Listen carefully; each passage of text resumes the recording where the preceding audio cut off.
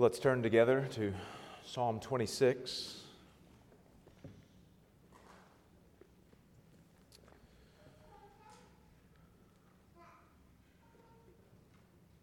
Psalm 26 will be the psalm we are in this morning as we continue making our way through the Psalms.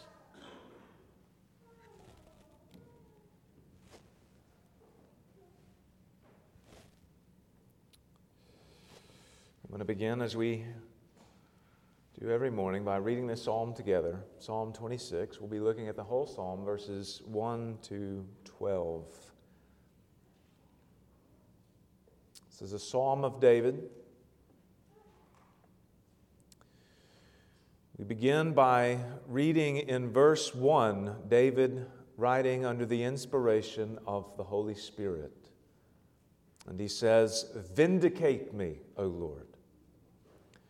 For I have walked in my integrity, and I have trusted in the Lord without wavering. Prove me, O Lord, and try me. Test my heart and my mind, for your steadfast love is before my eyes, and I walk in your faithfulness.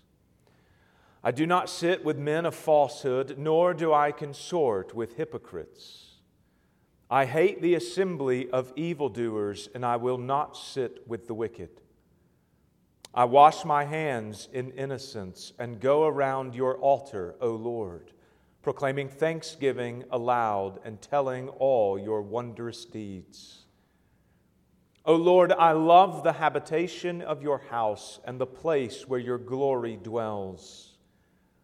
Do not sweep my soul away with sinners, nor my life with bloodthirsty men, in whose hands are evil devices and whose right hands are full of bribes.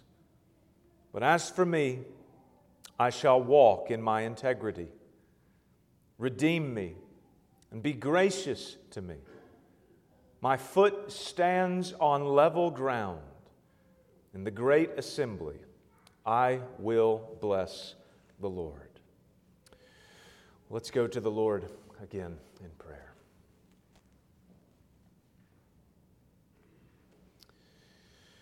Well, Father, as we see from this psalm, your servant David had great confidence before you.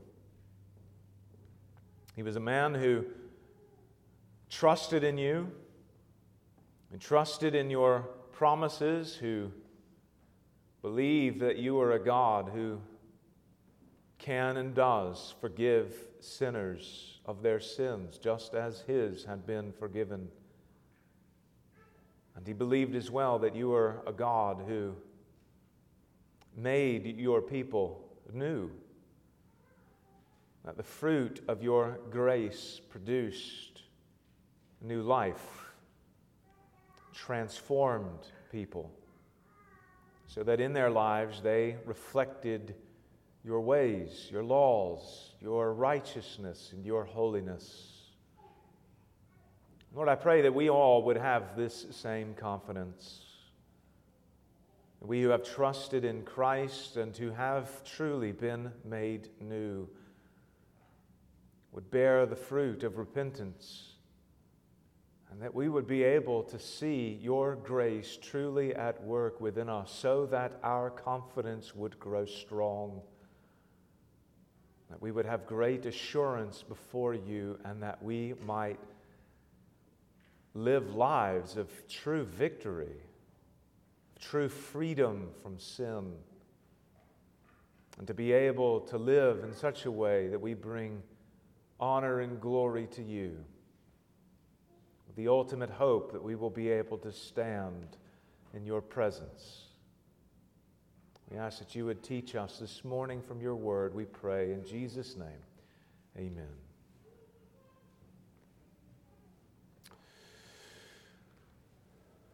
I think it is the case that the Christian life consists of many paradoxes.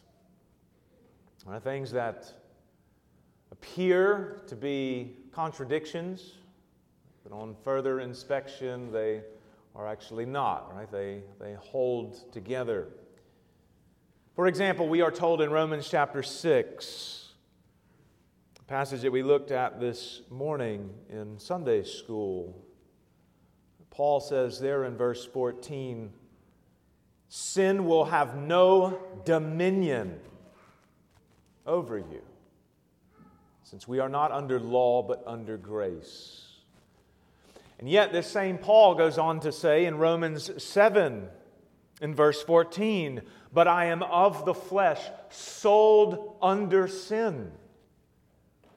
And he says that he sees in his members, he sees in his body another law waging war against the law of his mind and making him captive to the law of sin that dwells within.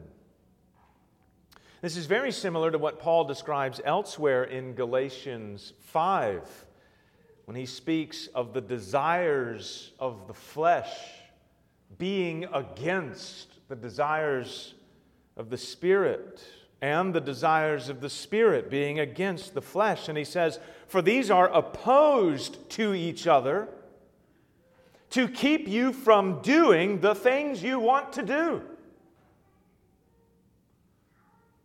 There's a kind of hindrance, in a sense, to our wills, so what we want. And there's a complexity here that must be carefully worked out. People usually aren't too fond of carefully working out things, right? We tend to want very easy, simple answers, easy solutions to everything, right? A 3-step program for this, a how-to manual for that, and yet I think even the most elementary observation just about the world and about the ongoing work of sanctification and the battle against indwelling sin should rid us of the idea that there's any simple explanation, some bullet point answer to everything. Or by way of another example, one could think of the fact that we are instructed not to be boastful. Right? Boasting is sin. But we also find that there is a kind of boastfulness that is actually good. That's not sin. So Paul says on the one hand in Ephesians chapter 2 verse 9 that we are saved by grace through faith and that this is not a result of works so that no one may boast. Or in 1 Corinthians chapter 1 verse 29 he says that God chooses the things that are weak and lowly in the world to shame the strong and mighty so that no human being might boast in the presence of God. There is a kind of sinful boasting that the grace of God in the gospel completely undermines. And yet we also find the same apostle saying of the Thessalonian church that at the coming of the Lord Jesus, they will be His crown of boasting before the Lord. Right? The Lord returns, Paul is with the Lord, and he's pointing to the Thessalonians and he's boasting in them. There are some things that he is proud of.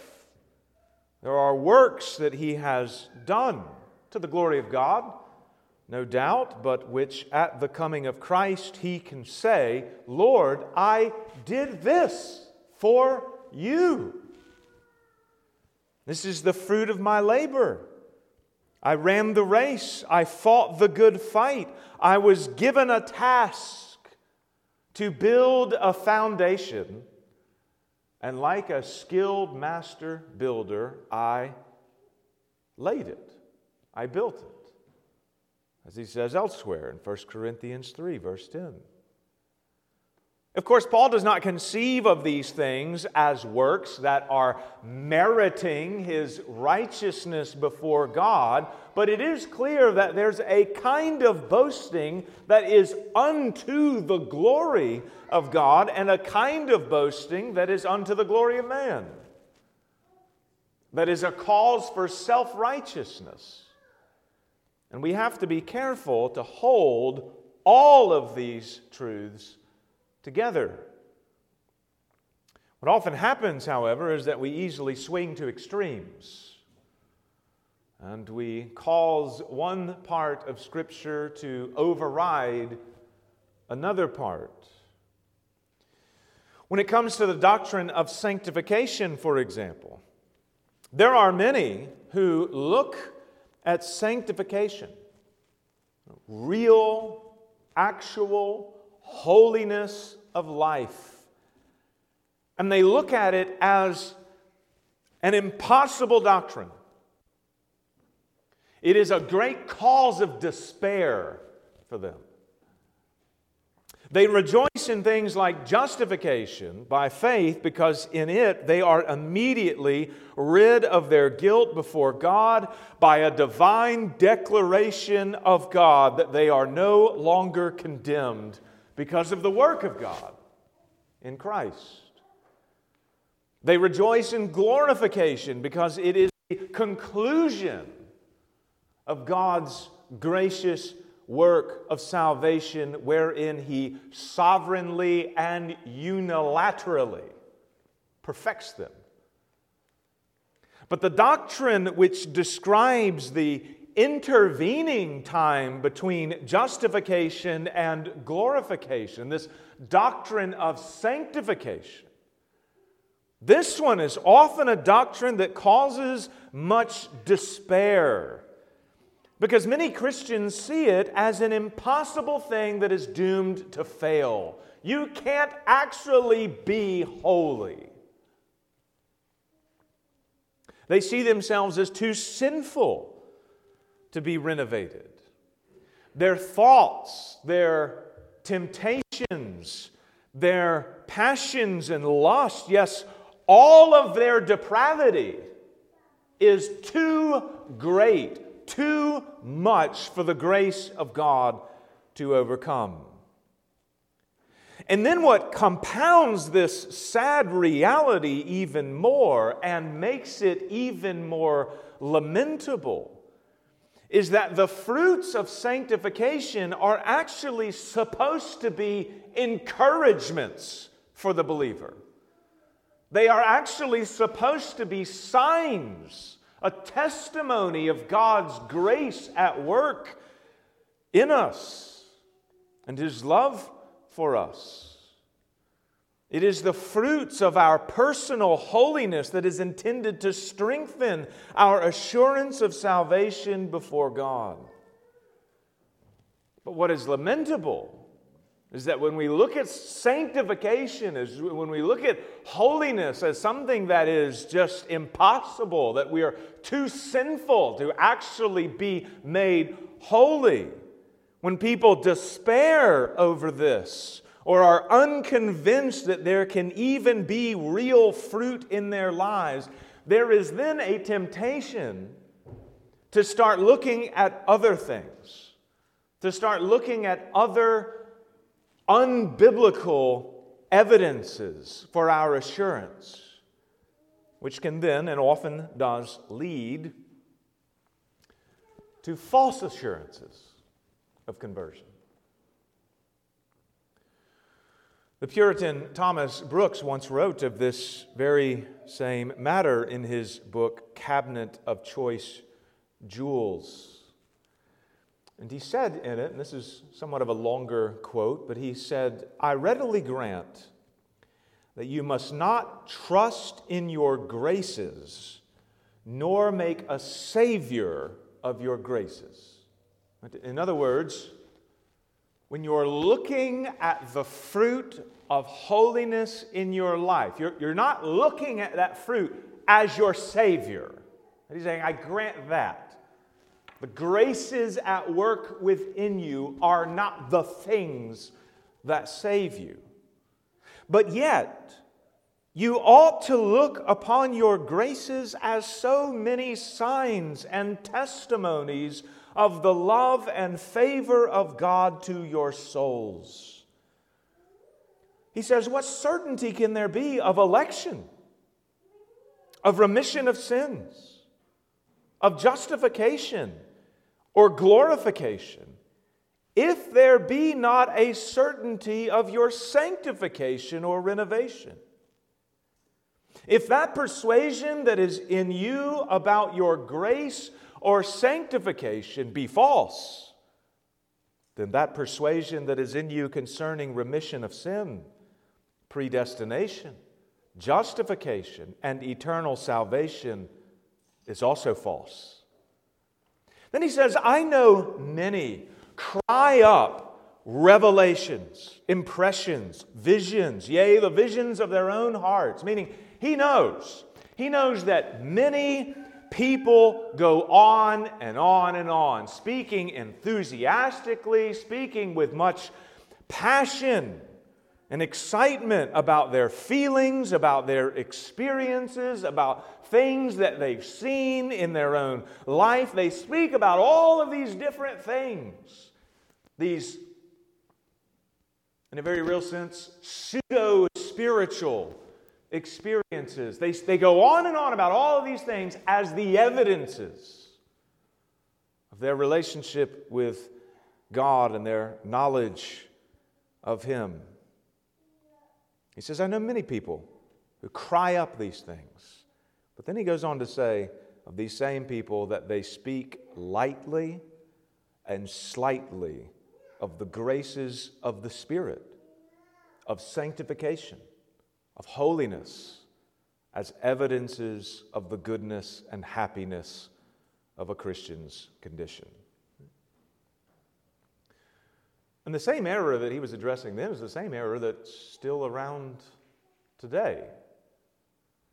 The grace and fruit of sanctification is essentially despised for a variety of reasons. Its role as an encouragement to the Christian is stripped away, and then it just becomes replaced by all kinds of other false signs, false encouragements, if you will.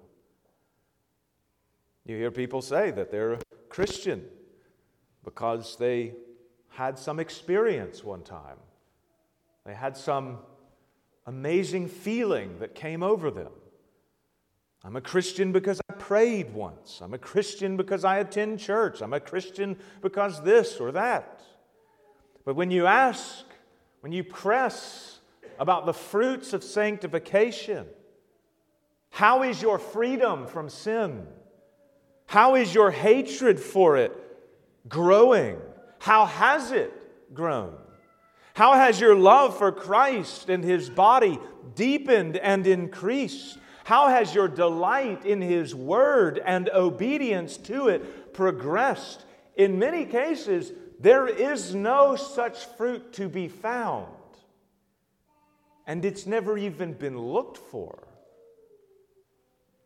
And this, friends, is not to be the case for the believer in Christ. There should be a real change that has taken place within the lives of God's people. If you have the Spirit of God dwelling within you, if the Holy Spirit is at work, is in you, you possess Christ in and by the Spirit, the Holy Spirit makes you holy. He works fruit of grace within you. And the fruit of that change should be of such a kind that you can actually look at it. And you can see it. And you can praise God for it. And you can be strengthened by it. And have even more confidence before God because of it. And it's not because you've reached some point of perfection in your life, but it's because you can see the real work of God's grace at work within you. You can say, I am no longer who I once was. I'm not the same person anymore. When I came to know Christ, everything changed. my mind, my heart, my desires, my affections, and it has grown. No doubt, a believer can have tremendous falls. We see that even in the life of David. Okay. What does David do when he's confronted with the reality of the heinousness of his sin? He repents, really and truly. That is a real evidence and fruit of the work of God within him. And it's this kind of confidence that even David then has before God that he is expressing in the psalm we're in this morning. This is a psalm that, of course, assumes faith in the Lord already. It assumes the content of Psalm 25 that we looked at last week, where David there trusts in the Lord for the forgiveness of sins. And you'll remember from Psalm 25, he's already cried out to God that the Lord would remember not his transgressions anymore, right? He's gone to the Lord for forgiveness. This psalm assumes what we read in Psalm 25. It assumes the posture of humility before God in going to Him to have your sins washed away. David, of course, does not believe that he is a man without sin. But because he has walked with the Lord now for quite some time, there is evident fruit that has been born within his life. And here in this psalm, it provides him a measure of confidence before the Lord, especially in the face of whatever accusations and slander is being launched against him from his enemies. And the evident fruit that he describes in his own life, in fact, stirs him on to invite the Lord's judgments to come upon him. He is confident that if the Lord were to judge him, he would be found innocent. Not because he was a sinless man, though that would be the case, of course, for Christ, his greater Son to come. But this is not his ultimate reason for confidence. It's not sinlessness, but it is because he has trusted in the Lord, and out of that trust came a life that produced righteous fruit. And so he asked the Lord in verse 1, "Judge me, O Lord." Or since he's here asking for the Lord to rule positively in his favor, the ESV has it as "vindicate me." Judge me with favor, O God. Rule in my favor. And he explains the reason why he would be vindicated in the Lord's judgment in the next two lines. He says, "For I have walked in my integrity," which he is also resolved to continue to do so throughout the course of his life, as we see in verse 11, where he says there, "But as for me, I shall walk in my integrity. I have walked in my integrity. I will walk in my integrity." And he also adds in verse 1, "And I have trusted in the Lord without wavering." You could translate this last phrase as, "I will not buckle. I will not grow weak. I have trusted in the Lord. I will not be shaken." And so David is a man who trusts in the Lord. He believes in Him as the covenant-keeping God. He finds His word and His promises to be completely true. And he says in verse 3, "For your steadfast love, your covenant faithfulness is before my eyes." And because of this trust, he lives his life according to God's word. He walks in integrity, and he walks in the Lord's faithfulness, or in His truth, right? If you trust someone's word, if you trust what they've said, you're going to live according to it. If a promise is made to you that you believe in, that the person who has made to you, you trust in them, that they're going to keep their promise, you can live your life with that assumption. And that's what David does. Because he trusts in the Lord, he believes His word, and now he lives his life according to it. And this also leads him then to ask the Lord to sanctify him even more. In verse 2 it says, "Prove me, O Lord, and try me. Test my heart and my mind." All of these words here have to do with that purifying and sanctifying work of the Lord. It is an invitation to the Lord to literally bring trials into his life that will, in essence, grow him in his holiness. The word for trying here is the same that we find when we read about Abraham, right? Being tested, being tried, when he is commanded to offer his son Isaac as a sacrifice. The Lord is testing him to see to what extent Abraham will truly trust in him and show forth that trust in his actions. It's the same word as well that we find stated of the Israelites in the wilderness when God says that He's going to or did allow them to hunger in the wilderness, to test them, to see whether or not they would obey His law. And the words for proving and testing are the same as are found in Zechariah 13, verse 9, when the Lord says of His people that He will refine them as one refines silver and test them as gold is tested. David wants to be purified. He wants to be made holy, and he knows that this purifying work of the Lord will come in and through trials. But he understands that they are also good for him, that they prune him so that he will bear much fruit to the glory of God. And friends, if you want the Lord to make you holy, as you should, because no one can be holy in the presence, or no one can be in the presence of the Lord apart from holiness. But if you want the Lord to make you holy, and you want the fruit of sanctification to grow within you, you must understand, like David, that this will come of necessity trials. The refining fire is not a flowery bed of ease, as we sang earlier.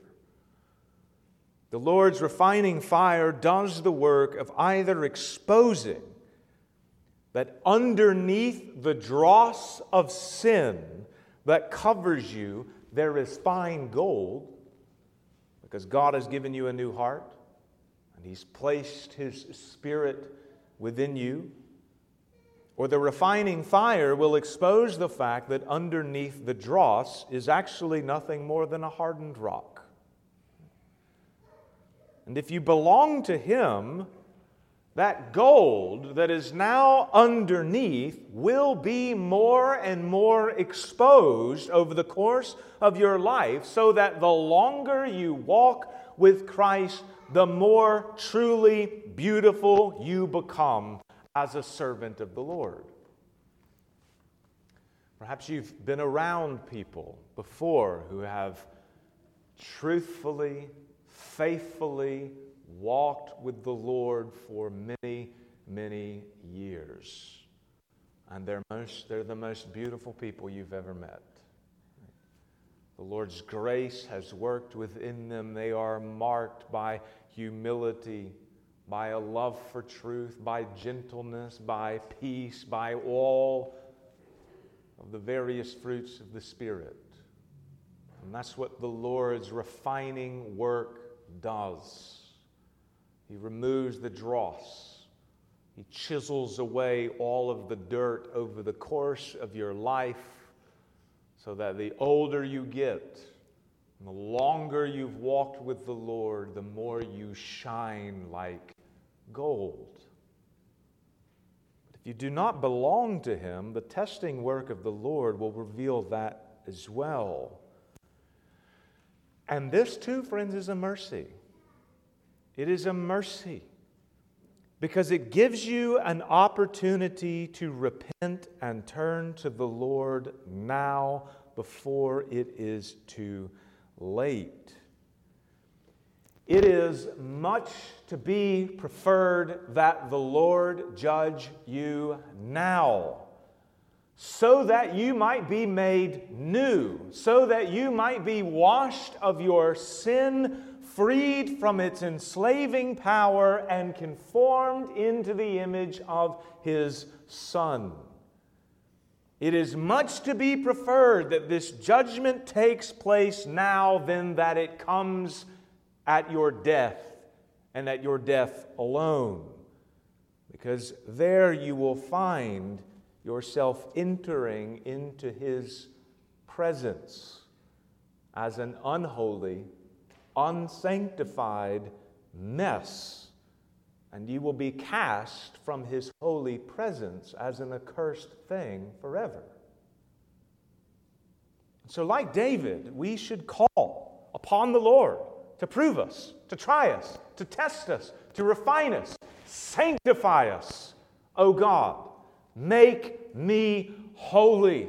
We should want the Lord to be at work within us so that our lives do actually produce the fruit of righteousness and so that we might reflect the things that He loves as well as the things He hates in our own lives. And as the psalm continues, we find David next describing in poetic form some of the fruits of sanctification that are evident in his own life. One is a negative fruit, what he does not do in his life, and the other is positive, what he does do in his life. One of the things that he does not do, that we find here, is that he does not associate with the wicked. He does not keep their company. He says in verses 4 and 5, I do not sit with men of falsehood, nor do I consort with hypocrites. I hate the assembly of evildoers, and I will not sit with the wicked. Now, of course, this does not mean that the believer, in this case David, in our case ourselves, of course, this does not mean that the believer only has contact with those who actually know the Lord. That is, of course, an impossibility. You would literally need to go live on an island all by yourself or leave the world all together. And even in that moment, you would not be able to escape yourself. What David means, though, is that his closest relationships, his regular company, the people he surrounds himself with, these are not wicked people. These aren't those who have rejected the Lord. It is inevitable, of course, that especially as a king, as David was, there is an association with unbelievers that you have to have, that all people will have. It's just like when you go to work or you're around your natural family, when you're out and about in the world, right? You don't say to people who are unbelievers, oh, sorry, I can't sit with you. Right? I can't ever have a meal with you because you're not a believer. The issue that's being spoken of is what kind of company are you regularly keeping? Who are the kinds of people you are surrounding yourself with? What kind of company do you most naturally love and want to be around? Even the Apostle Paul says in 1 Corinthians 15, verse 33, he says there, do not be deceived, bad company ruins good morals. Or similarly, in 2 Corinthians 6, verse 14 and 15, he says, do not be unequally yoked with unbelievers. And this is not just a text about marriage. Right? Has application to that, no doubt, but this is not just about marriage. He says, do not be unequally yoked with unbelievers, for what partnership has righteousness with lawlessness? Or what fellowship has light with darkness? What accord has Christ with Belial, with Satan? Or what portion does a believer share with an unbeliever? There are many professing Christians who find their greatest enjoyment, their greatest satisfaction in being with the assembly of evildoers. That's really what they love.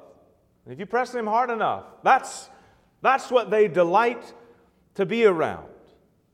And sometimes it's under the false pretense of winning others to Christ. Right? Perhaps you've heard that before. Yeah, I just love being around sinners all the time because this is how I'm going to win them to Christ. And yet never a word is spoken about Christ. No gospel is ever communicated. There's just a vain hope that the mere presence of a person will zap another with gospel life. That's not how it works. It's a false pretense. What Scripture warns about, however, is the danger of having your fellowship or your partnership primarily centered around those who have no knowledge of God at all, because the tendency will be for them to shape you, not the other way around. And what David says of his own life is that the assembly of evildoers is actually something he hates. Why? Because God isn't there. There's no Lord. There's no talk of the Lord. There's no joy in the Lord. It's all absent. It's just the world. Nothing more. Which then leads him to state a positive fruit in his life, which is his love of being in the presence of God, in the worship of God, with the people of God. That's his contrast. There's one assembly he hates, there's another assembly he loves.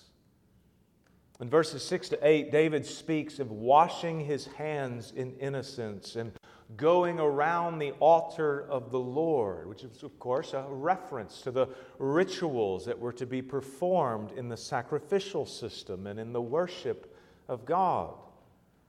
He says that while he is at the Lord's altar, he proclaims thanksgiving aloud and tells of the Lord's wondrous deeds. And this is very similar to what we saw in Psalm 22, verse 25, when he speaks of giving praise in the great congregation and performing his vows before the Lord's people. At the altar, we saw, while sacrifices are being offered in thanksgiving to the Lord, David is proclaiming to others, singing to others, why the Lord is good. And he says in verse 8, O Lord, I love the habitation of your house and the place where your glory dwells. We see a very stark contrast in David's life. There is evident fruit that's in it. He hates being in the company of evildoers, but he loves being in the company of those who fear the Lord, and he loves worshiping the Lord together with them. His deepest friendships, his most meaningful relationships are with God's people because they all share a common bond that unites them together and that is deeper even than their natural relationships. And of course, it's the same in the lives of God's people even today. In Matthew chapter 12, verse 49, you'll remember there that Jesus pointed to his disciples and he said of them, "Here are my mother and my brothers. For whoever does the will of my Father in heaven is my brother and sister and mother." There is a bond that is created among those who know the Lord, a familial bond. And it's created because they have all received the same Spirit and the same Christ and the same God. The church is an expansive family of the children of God who are united together under the one head, Jesus Christ. And one of the evident fruits of genuine conversion is that there is a genuine desire to be with God's people and to speak of the Lord and about His works with God's people. I mean, it's one thing to have conversations with people about business and life and the things that are going on in the world. But when you are able to speak with others about the Lord and about the things of the Lord and His works and His Word, and you're able to rejoice together in the things that He's done, it's like you found your people. We speak a common language. We know a common God. It's like when soldiers who've never met before, they meet for the first time and they discover that they've both served in the military, and there's just a brotherhood that by definition exists there because they know they've shared the same kinds of experiences. They've gone through the same kinds of things. And the brotherhood of Christians is like this on an even deeper level when they're around those who they know are Christians because they all know the same Lord.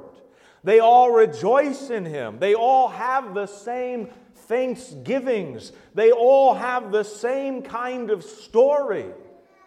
I was a wretch, and my God in His grace has saved me and made me new. Oh, you were a wretch? Yes, I was a wretch as well. And my God saved me as well. We have the same story. They all want to know the Lord even more. I'm sure you could think of that kind of experience, right? Hopefully you can. You're in the company of fellow believers and all you want to talk about is the Lord. That's what encourages you. That's what excites you. That's what stirs you up, challenges you, rebukes you, gives you all the good company you need. It's like a fuel for your soul. I was even thinking, actually, this past week, right? Wednesday, we had the women's study here, had some men over. What were we talking about? We were just talking about all these Bible things, right? Those are the glorious conversations, glorious times to have. Poring over the Word, thinking about the Lord. What does He require of us? A desire to please Him, a common bond. That's a true brotherhood. That's a mark. That's a mark of those who know the Lord. They want to be with His people. And friends, is that you? Do you love the Lord? Do you long to worship Him? Do you long to be in the habitation of His house? In the glory of His presence in His temple, which is the body of Christ? If so, be encouraged. That's a fruit of sanctification. That's something that you can look at and go, I don't love the assembly of evildoers. I love this habitation. That's a fruit. You can say with David, praise God. His grace that is at work within me. To love the people God loves and the Christ God loves and to speak of His wondrous deeds together with them, this is not a natural thing. This is not what the flesh, the fallen, sinful, old man likes doing. It is a fruit of the Spirit. And it should stir you on with great confidence to cultivate more fruit, all the more.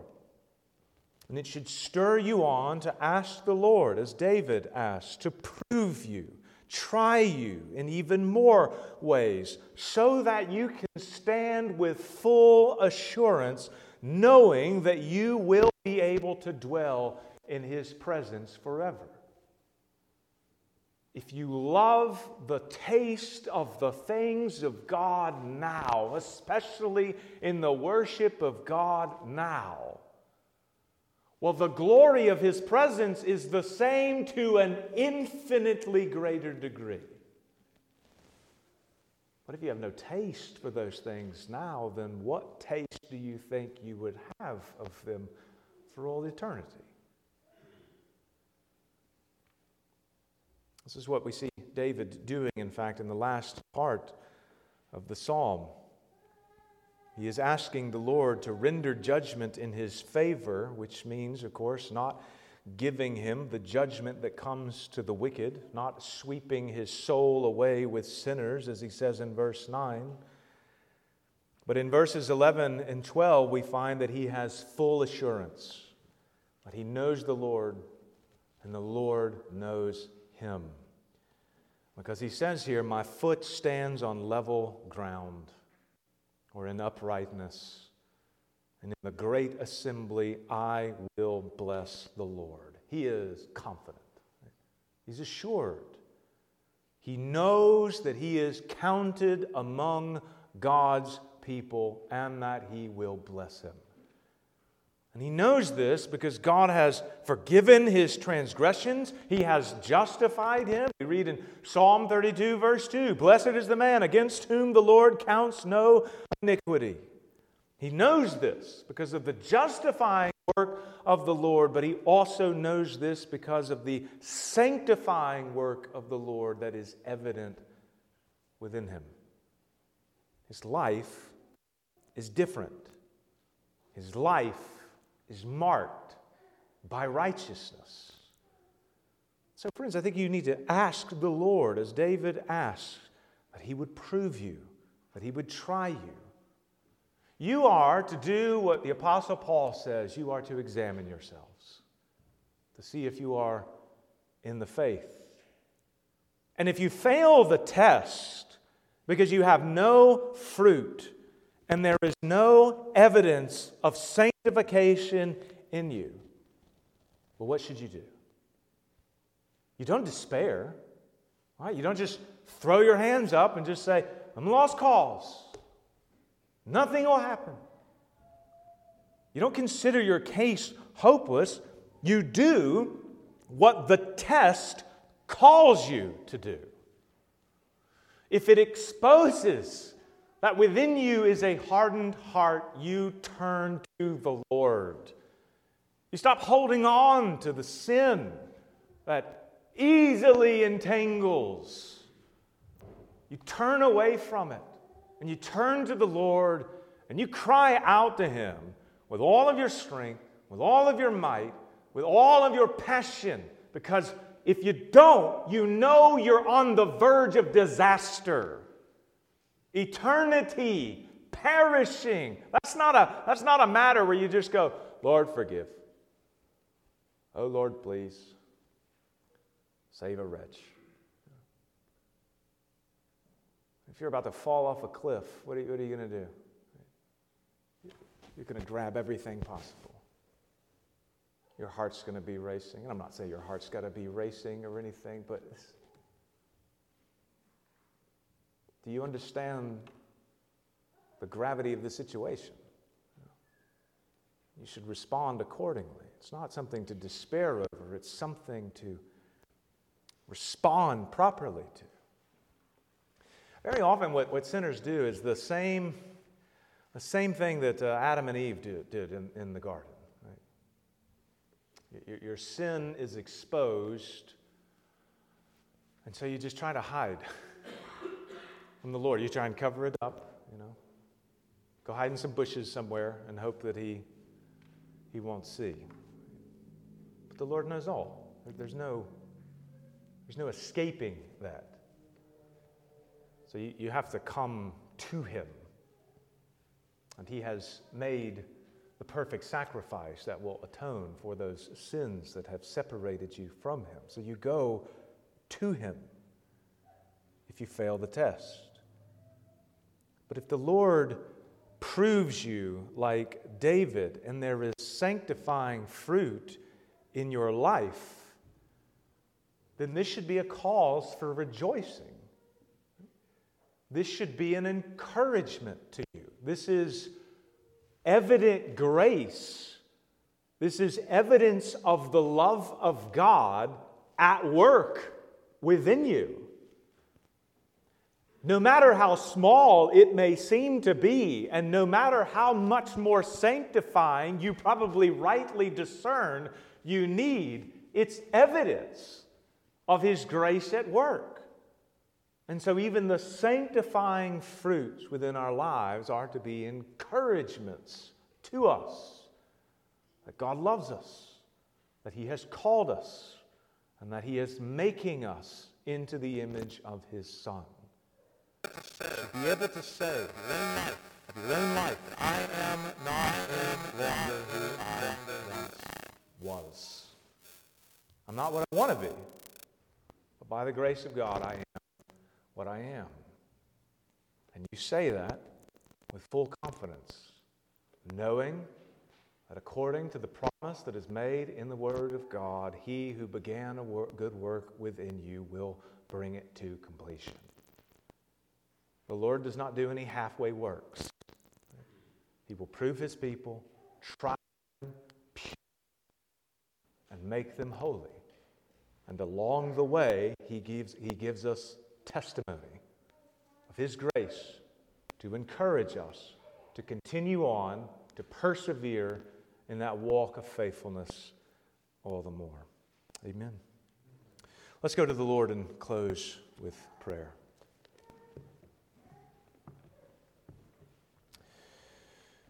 Father, we thank You for Your grace.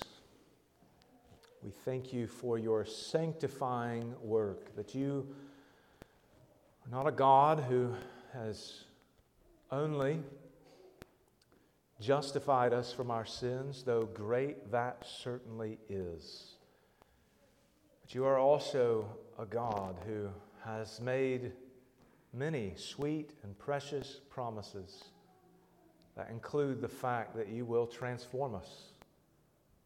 Because we have been united to Christ, because we've been united in His death, in the same way that He now lives, we can walk in a newness of life. You make us promises that the fruit of sanctification will be at work within us, that we will have our minds renewed, our hearts changed, our lives disciplined, so that as we live, we might show forth the beauty of the gospel in Christ in how we live and in what we say, in all things that we do. And so, Lord, I pray for all of us that You would prove us, that we would examine ourselves to see if we are in the faith. And that as You show us the fruit of sanctification, we would be encouraged to press on and to walk in faithfulness all the more. We pray in Jesus' name. Amen.